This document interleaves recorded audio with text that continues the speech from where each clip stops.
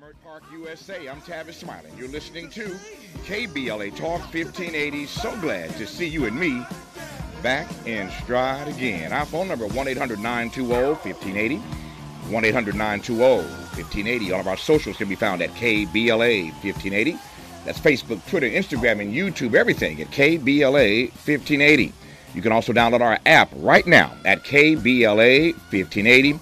Take us with you anywhere in the world and listen to us in real time, but only if you download the app right now at KBLA 1580. Should you miss us any day in real time, check out the podcast of this program by going to the app, the website, Anchor, Spotify, Apple, so many places to get the podcast and listen at your leisure should you miss us any day in real time. But I am delighted to have you along live with us today for the next 3 hours. You can also watch the live stream of this program by tapping on the KBLA TV icon on our app or by going to our YouTube channel. And finally, let me also invite you to follow me on Facebook and Instagram at The Real Tavis Smiley and get Twitter updates at Tavis Smiley. Another great show on tap for you today. In our second hour, the most important scholar activist in Black history, W.E.B. Du Bois, believed that supporting the Allied cause during World War I would bring full citizenship and democratic change to African Americans.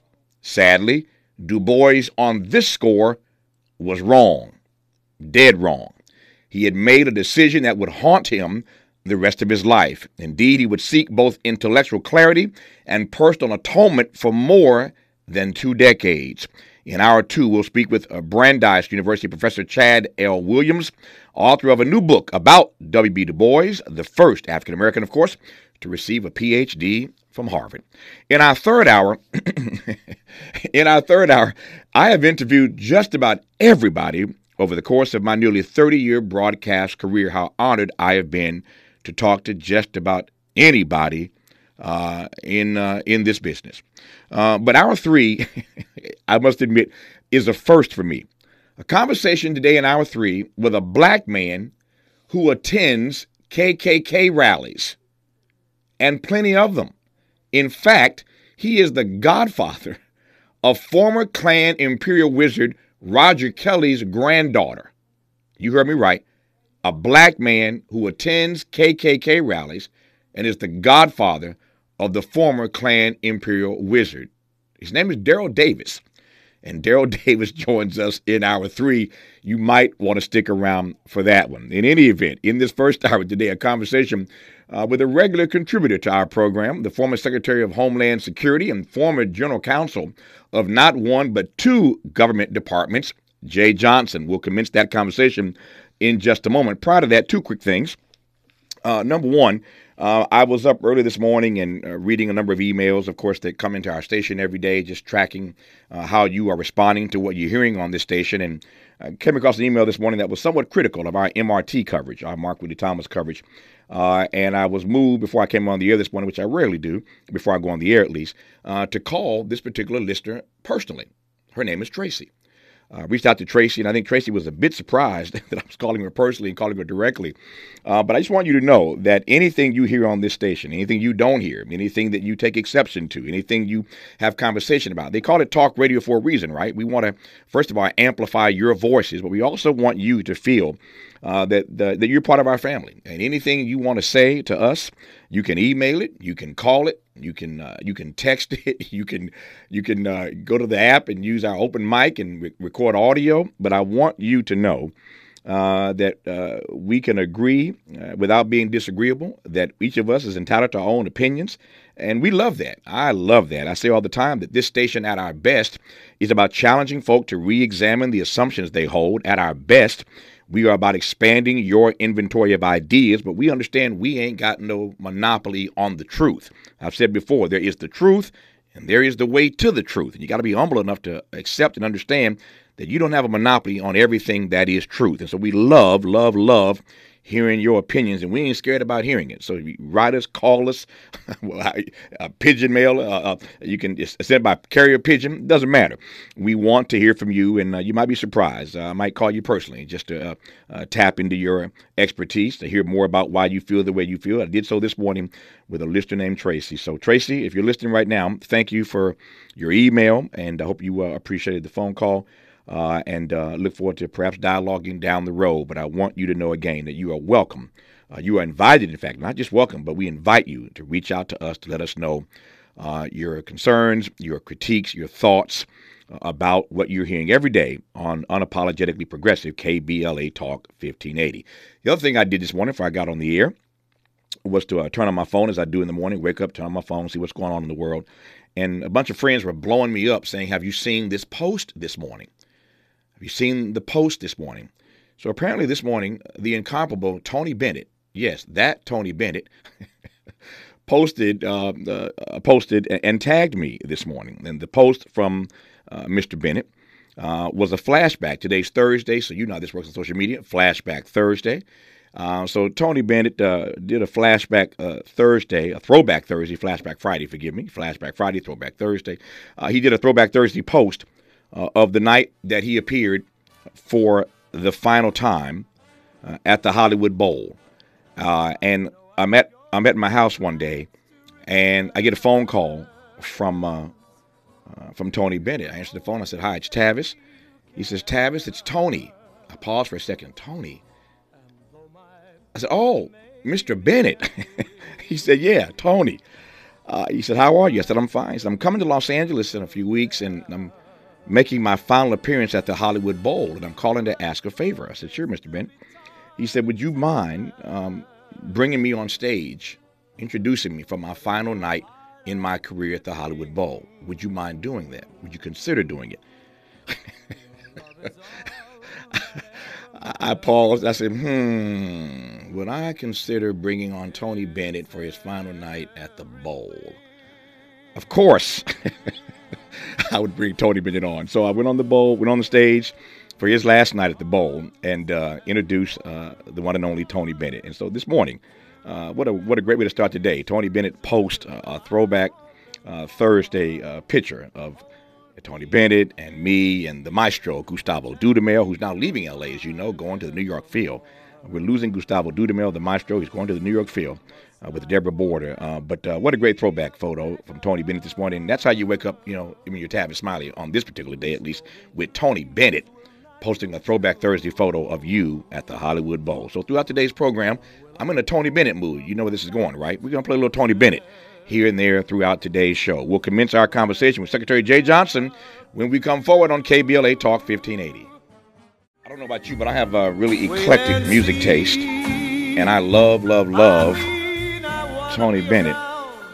The chairman of the board, Frank Sinatra, once called his the greatest voice that he'd ever heard. That's Frank Sinatra on Tony Bennett. It's the greatest voice I've ever heard. And so when you wake up on a Thursday morning and Tony Bennett has made you the subject of a throwback Thursday photo and post, which I'm grateful for, you're in a Tony Bennett kind of mood. So we'll play again Tony Bennett, a few tracks here and there throughout today's program. Speaking of music, former Secretary of Homeland Security Jeh Johnson actually hosts a radio program on the East Coast on a great station that I love, and he's a music lover as well. Are you not, Secretary Johnson?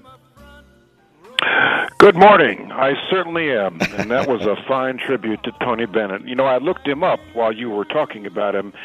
He's going to be 97 years old in August. That's remarkable. That is correct, 97 in August, and he's earned his retirement, so he's no longer performing. But what a great night it was at the Bowl. He'd been there so many times over the course of his career, and to be asked to bring him on stage was a beautiful thing. So much to talk to you about in this hour. By the way, how is your radio program coming along, sir? You still enjoying it? I'm enjoying it very much. I spend far too much time putting together the playlist. The next show will be April 15th, and we will be hosting Terrence Blanchard, the jazz artist. Wow, I love Terrence. Last month was Charlene Hunter Galt, and in January, February, we hosted Ambassador Andrew Young to pay tribute to Martin Luther King. I actually learned some things from Ambassador Young about MLK. I thought I knew all about MLK. Turns out Martin Luther King got a C in public speaking at Morehouse College. You know what? Then there's hope for all of us. If Dr. King got a C. There's hope for all of us. He got a C in public speaking at Morehouse College. You Yes, know, sir. of all the things I knew about Dr. King, Andy never told me that either. That's a great story. I didn't know that, man. I'm a King student. I didn't know that either. Yep. I feel like I'm in good company now. Yeah, So, man. I didn't know that. I got to see. Lord Jesus. In public Yep. speaking of all things, yeah, there is hope for all of us if King got an average There is grade. hope for all of us. My show is terrific. Yeah, I'm having a great time with it. I'm glad you're enjoying it. WBGO, Saturday mornings, once a month, 88.3 FM. I love WBGO. It is, to my mind, the greatest jazz station in the country. They play all kinds of music. You do a show that's a bit more contemporary.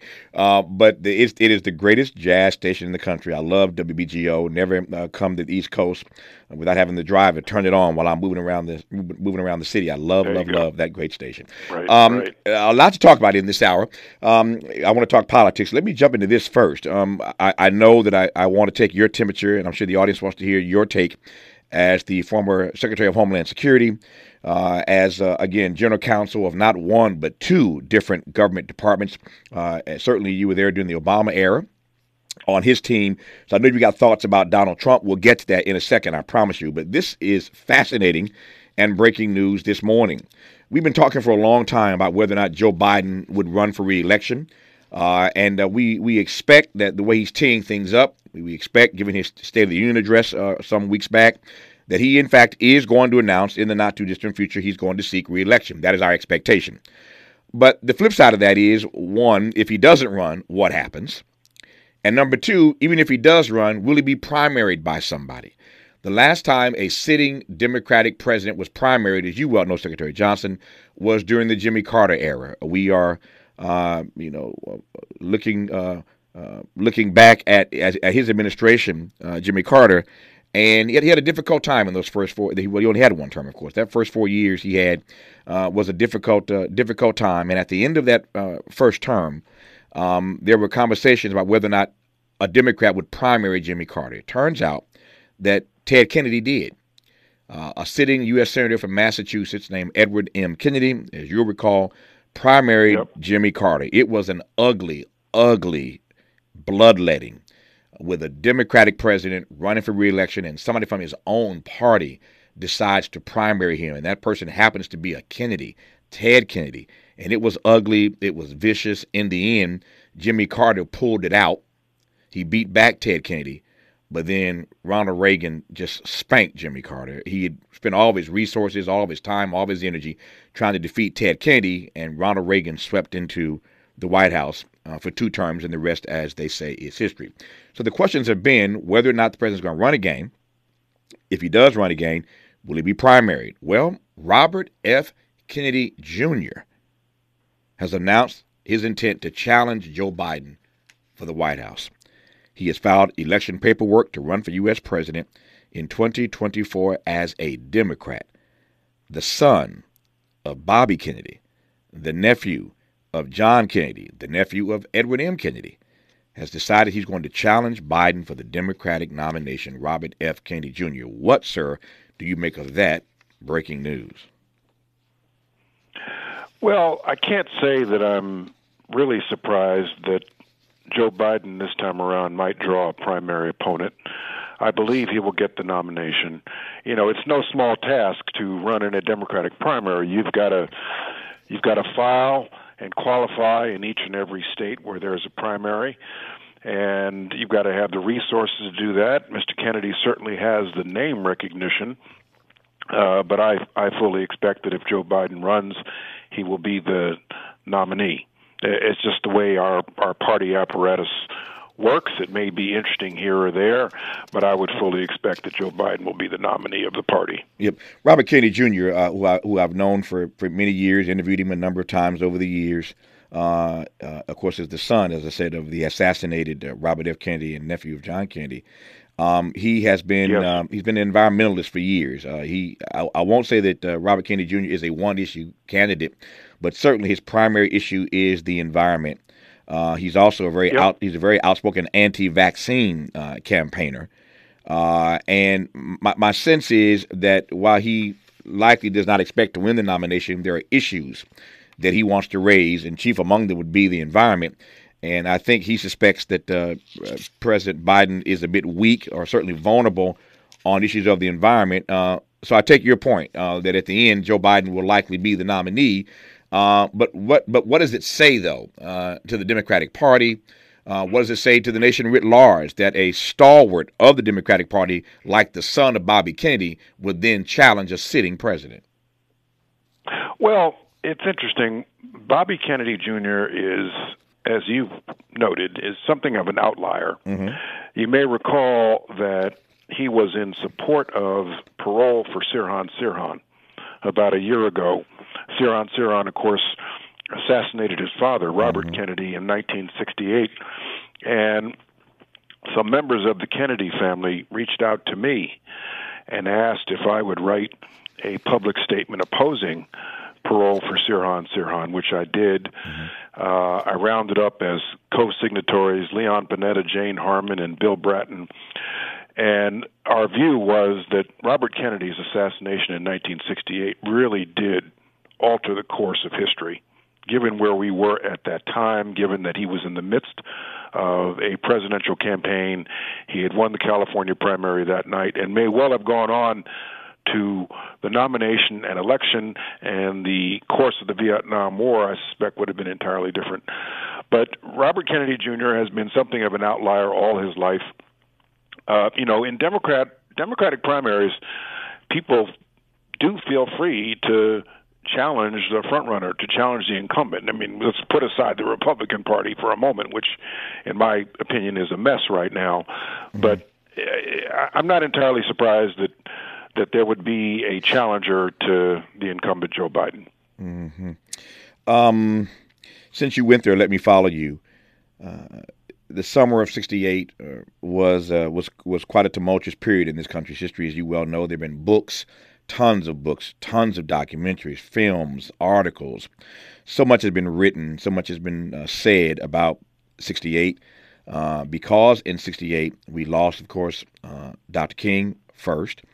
As a matter of fact, I can see the footage right now in my mind's eye. Bobby Kennedy happened to be in my hometown of Indianapolis, Indiana, giving a speech, running for president when the word came that Dr. King had been assassinated in Memphis. So Bobby Kennedy is speaking to a crowd in Indianapolis, Indiana, and announces to that crowd that Dr. King had been murdered in Memphis. And you can just hear the audible, not just gasp, but the weeping and the wailing out loud on that videotape that you and I have seen many times of Bobby Kennedy making that announcement. Of course, not much later, I should say, Bobby Kennedy is killed in that same year. So '68, we lose Bobby Kennedy. We lose Dr. King. To your point that Bobby's assassination changed the course of history, we can say the same thing, of course, about Dr. King, who we mentioned earlier, who got a C in public speaking at Morehouse. But to what extent do you think the course of history was in fact changed when Bobby Kennedy and MLK were gunned down in the same year? Well, you can never really be sure. But what I am sure about is that Kennedy, first and foremost, was campaigning against the Vietnam War. Mm-hmm. That was the motivating reason he jumped into the race, because he saw what was happening there, and he felt obliged to challenge LBJ. And I am certain that if he had been elected, he would have wound down that effort. Of course, Richard Nixon was elected in 1968, and the war went on for another 4 or 5 years, and thousands more Americans died as a result. So I suspect the course of the Vietnam War would have been different. I suspect that Americans' attitude toward their government would have been different if Robert Kennedy had been elected in 1968. Many of us, and I was only 11 years old at the time, but many of us saw Bobby Kennedy as the continuation of Camelot, the continuation of a period of optimism that had been shattered in 1963 when his brother was assassinated. And we saw a lot of hope in Bobby Kennedy. I know Black America saw a lot of hope in Bobby Kennedy after King's assassination. And in many ways, I don't believe our country ever fully recovered after Kennedy's assassination. I remember the bitter sadness watching that funeral train from New York to Washington that day in June 1968, and feeling that our country will never be the same again. Mm-hmm. Yeah. Speaking of Bobby and Dr. King, another story pops into my head about another person that you and I both know, the amazing Marion Wright Edelman, who founded, of course, the Children's Defense Fund. Marion Wright Yes. Edelman during that time was a young woman named Marion Wright, and she was working with and for Dr. King. A guy named Peter Edelman was working for Bobby Kennedy. And because one was working for Bobby and one was working for Martin, they ended up connecting. And that's how Marion Wright Edelman got married to Peter Edelman. Then all these years, 60 years plus years later, they are still married. Marion Wright Edelman is married to Peter Edelman, and they met. She black, he white, but they met working for Bobby Kennedy and Dr. King. It is one of the enduring marriages in this country. And what grand contributions they have both made. Peter Edelman has been one of the great stalwarts on the issue of poverty and income inequality and economic immobility. He's taught about it, still teaches at Georgetown about it. He's written books about it. Peter Edelman, the greatest voice, one of the great voices in this country on anti-poverty work. And of course, Marion Wright Edelman, no greater advocate have children ever had in this country than Marion Wright Edelman. And so the two of them met again, working for Bobby Kennedy and Dr. King. So there are any number of connections that come out of the Kennedys and the Kings back in the day. When we come forward, one other question I want to ask about the Kennedy family, specifically Edward Kennedy. I want to get Secretary Johnson's take on the bloodletting in 1980 when Senator Kennedy, primaried Jimmy Carter. He was 11 when Bobby Kennedy was killed, a bit older, of course, when Ted Kennedy primaried Jimmy Carter. And I want to get his recollections as a black man, as a fellow citizen then, what he recalls about Ted Kennedy challenging a sitting president named Jimmy Carter, as Ted Kennedy's nephew, Robert Kennedy Jr., will now do to Joe Biden, challenge him as another Democrat in a primary. And then, of course, we'll get to all the Trump stuff after news, traffic, and sports. You're listening to Secretary Jeh Johnson on KBLA Talk 50. I'm Tavis Smiley. He's Tony Bennett, and you're listening to KBLA Talk 1580. Our phone number, 1-800-920-1580. 1-800-920-1580. One of his biggest hits, The Good Life. I hope today that you are living the good life, living your best life. And we're delighted to have you hanging out with us today. In this hour, we continue our conversation now with Secretary Jeh Johnson, former Secretary of Homeland Security and the General Counsel of not one but two government departments during his career in government. Delighted to have his insights as a regular contributor to this program. So we've been talking about a number of things, but most primarily the news this morning that Robert Kennedy Jr. Has filed election paperwork to run for U.S. president in 2024 as a Democrat. So it is a fact now that if he can qualify, Joe Biden will in fact face a primary challenge, at least from one other person whose name is Robert F. Kennedy Jr., the 69-year-old son of the assassinated Senator Robert F. Kennedy, nephew of John F. Kennedy, and nephew of former Senator, the late Edward M. Kennedy. And so, speaking of Edward M. Kennedy, it was Edward Kennedy, as a sitting senator from Massachusetts, who primaried Jimmy Carter, the last Democrat to be primaried as sitting president. You can imagine how ugly it gets when you're president and you're running for re-election and somebody from your own party runs against you. Well, Joe Biden, we expect to formally announce he's running, and he could be facing a challenge from Robert F. Kennedy Jr., again, if he can qualify with all the paperwork, et cetera, et cetera. That said, you were only 11 when Bobby Kennedy was assassinated. Secretary Johnson, a few years older, when Ted Kennedy challenged Jimmy Carter. Were you politically active then? And if not, what over history, what are your takeaways from what happens when a Democrat challenges a sitting president? You know, the 1980 primary was interesting. I was in law school then. Mm-hmm. I was not politically active then. I was in the law library just about full-time, but I remember that primary well. It was plain that the two of them, Jimmy Carter and Ted Kennedy, did not like each other on a personal level. And looking back on it, I think, and I don't have any deep insights here, but I think that Ted Kennedy ran for president that year really because he felt obliged to do so because of his two brothers who had been assassinated. And he probably, I'm just speculating here, but he probably didn't really deep down want to be president. He went on to have a very distinguished career in the United States Senate. He stayed in the Senate another 30 years after 1980, and his list of legislative accomplishments is too numerous to try to chronicle here. And so, in my judgment, Ted Kennedy made his mark and was destined to make his mark on history as a United States Senator. He probably ran in 1980 because John Kennedy had been president, because Robert Kennedy was running for president when he was assassinated, and so many people said, well, you're next. And, of course, he got into the race, and everyone thought that Kennedy would be invincible against a weakened Democratic incumbent, but it turned out that Carter went on to win that nomination, and frankly, it wasn't even close. Yeah, it wasn't close, and neither was it close when he lost to Ronald Reagan some months later. That wasn't close either. No, that's right. Yeah, it was an ugly time. Speaking of Jimmy Carter, we heard weeks ago, of course, from him that whatever days he had left, he wanted to spend at home in hospice, and that is where he is. President Biden made remarks a couple of weeks ago, saying that he had talked to President Carter, and that he was in his final transition, and that he'd been asked by President Carter to deliver the eulogy at his funeral. President Biden mentioned that he'd said publicly that he'd been asked by President Carter to deliver the eulogy at his funeral, which he told President Carter he would, in fact, do. So President Carter, as we all know now, is doing that dance with mortality that we will all do eventually. You ain't going to get out of here alive. So he's dancing with mortality right now, and in the coming days, I suspect he will make his transition. And when he does, we will go into our vault and pull out any one of the many conversations I've been honored to have with President Carter over the course of my broadcast career. And we spent some time in one of those conversations talking about that primary and how he felt about Ted Kennedy running against him in 1980.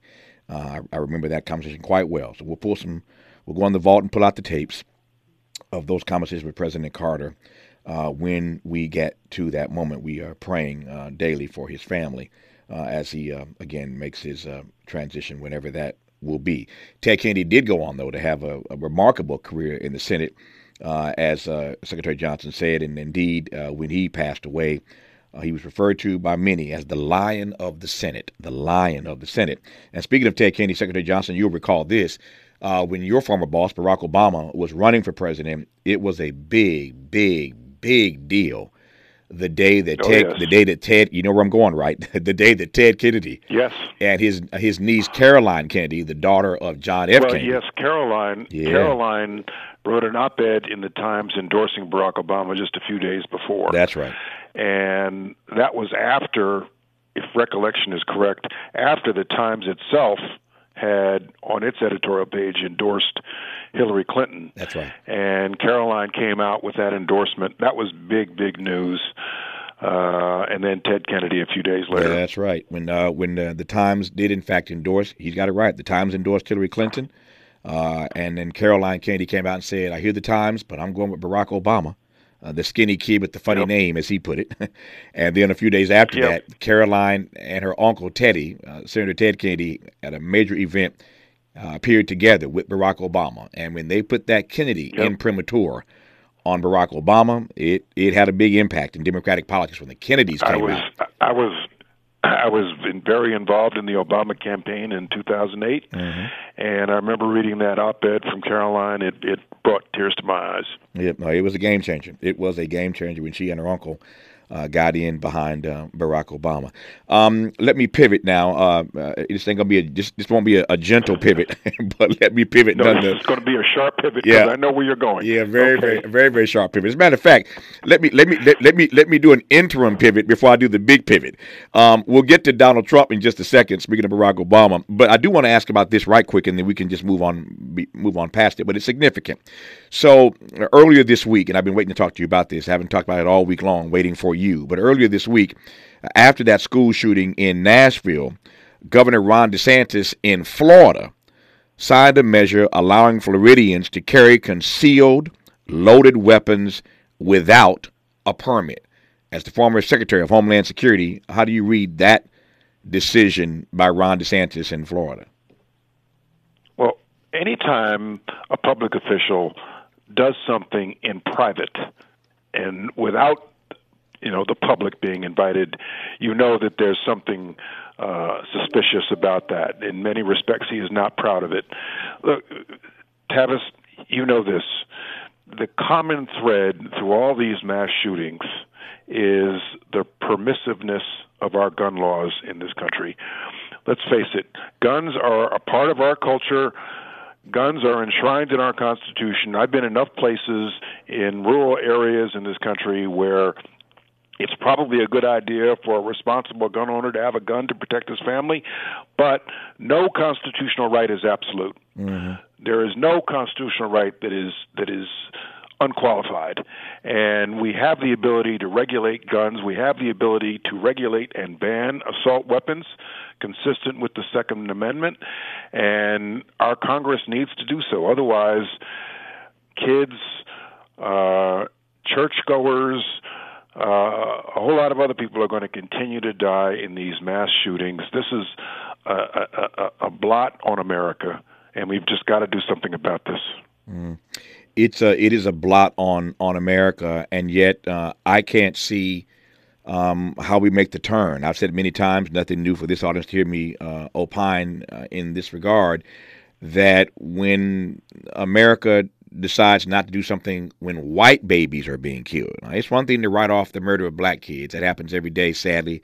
The dignity and the humanity of black life in this country is still not respected, regarded in the ways that it should be. But when you're killing white babies in Sandy Hook and you're killing white babies in Nashville and you still can't turn that corner, Secretary Johnson, I don't know what gives. Well, I don't either. I think you've heard me say this. After Uvalde, I said publicly I thought we needed an Emmett Till moment mm-hmm. where the American public actually does see the carnage that an AR-15, that an assault weapon can cause, the damage that an assault weapon can do to a child's body, before we will finally decide that we need to do something about this senseless continued killing. It makes no sense, and it says a lot about our American democracy. The inability, though a majority of Americans want assault weapons banned, the inability of our representatives, they're supposed to represent us, our representatives in Congress to take action and do something about this. We did this once before in 1994, thanks to Dianne Feinstein. We need to do so again. Let me ask you right quick in about 45 seconds. I know what you mean, of course, when you say an Emmett Till moment. You're talking, of course, about the cover of Jet magazine, are you not? Yes, I am. Yeah. And the fact that his mother was willing to show the world what the Klan had done to her son's body. Yep, indeed. That's a nice segue, as I mentioned earlier, in case you just tuned in our third hour today, something I've never done in my 30-year career in broadcast media. I'm having a conversation with a guy named Daryl Davis, a black guy who actually attends Klan rallies and is the godfather of the granddaughter of one of the former imperial wizards of the Klan. That should be a fascinating conversation in hour 3. I digress for now. More with Secretary Jeh Johnson when we come forward on KBLA Talk 1580. All right, Secretary Johnson, that was the baby pivot. Now the big pivot that you knew was coming. I don't need to color this much more than this. I'll just say Donald Trump and ask you your take on what we have witnessed this week. Yes. I have two observations, Tavis. One, it's interesting, we were talking about Martin Luther King earlier in this program.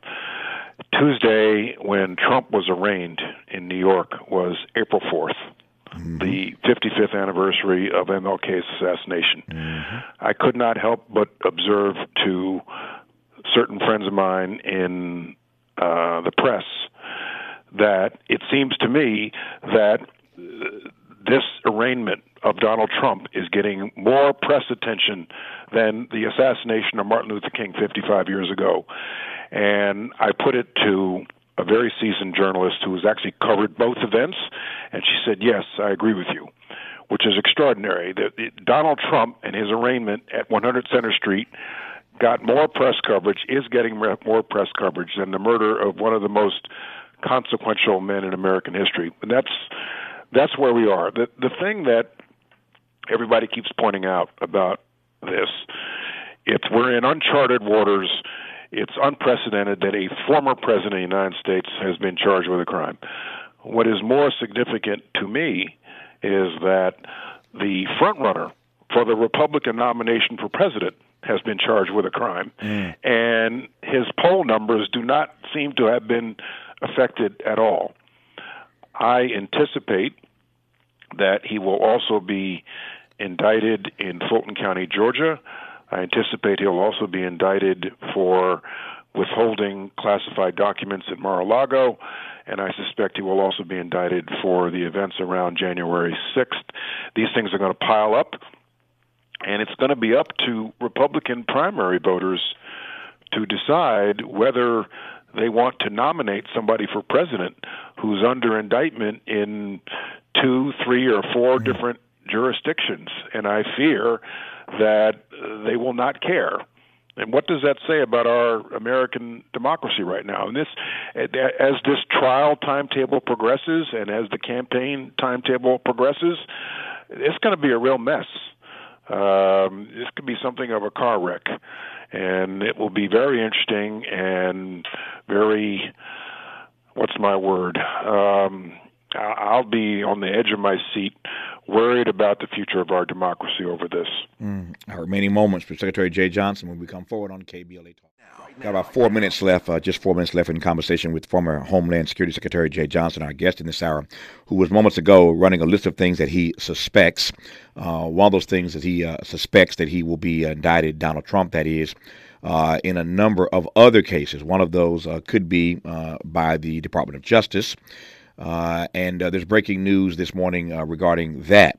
Former top national security officials have told prosecutors and testified to a federal grand jury that they repeatedly told former President Donald Trump and his allies that the government did not have the authority to seize voting machines after the 2020 election. And all the bizarre things that Donald Trump has said and done, one of them was that they were threatening to go seize the voting machines in certain parts of this country, hence Fannie Willis's grand jury investigation down in Georgia, and Fulton County specifically.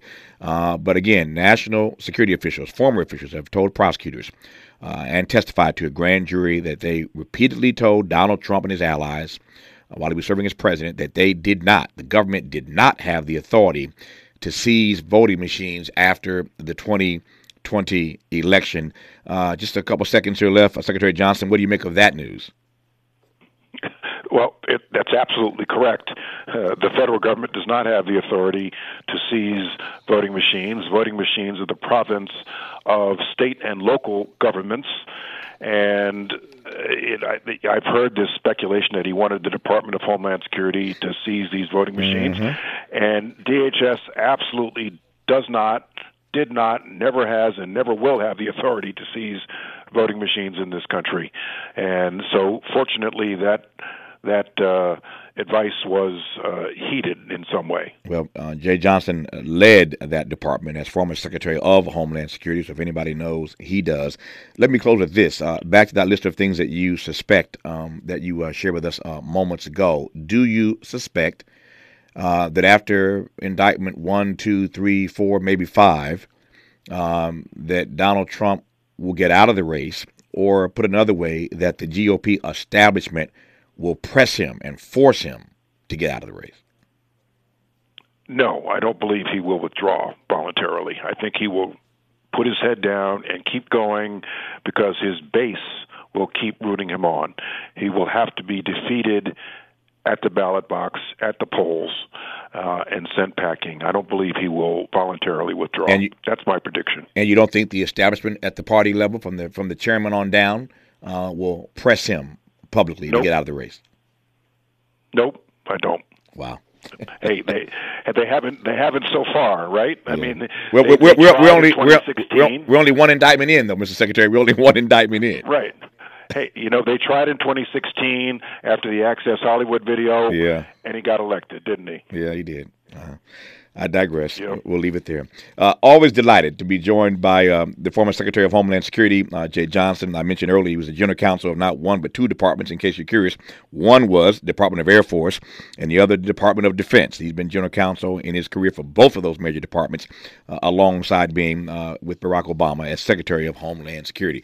Mr. Secretary, we'll do it again down the road. Thank you for your time. All the best to you, sir. Thanks, Tavis. My great delight to have you on. Hour 2 of Tavis Smiley. After news, traffic, and sports, you are listening to KBLA Talk 1580, and we're glad about it.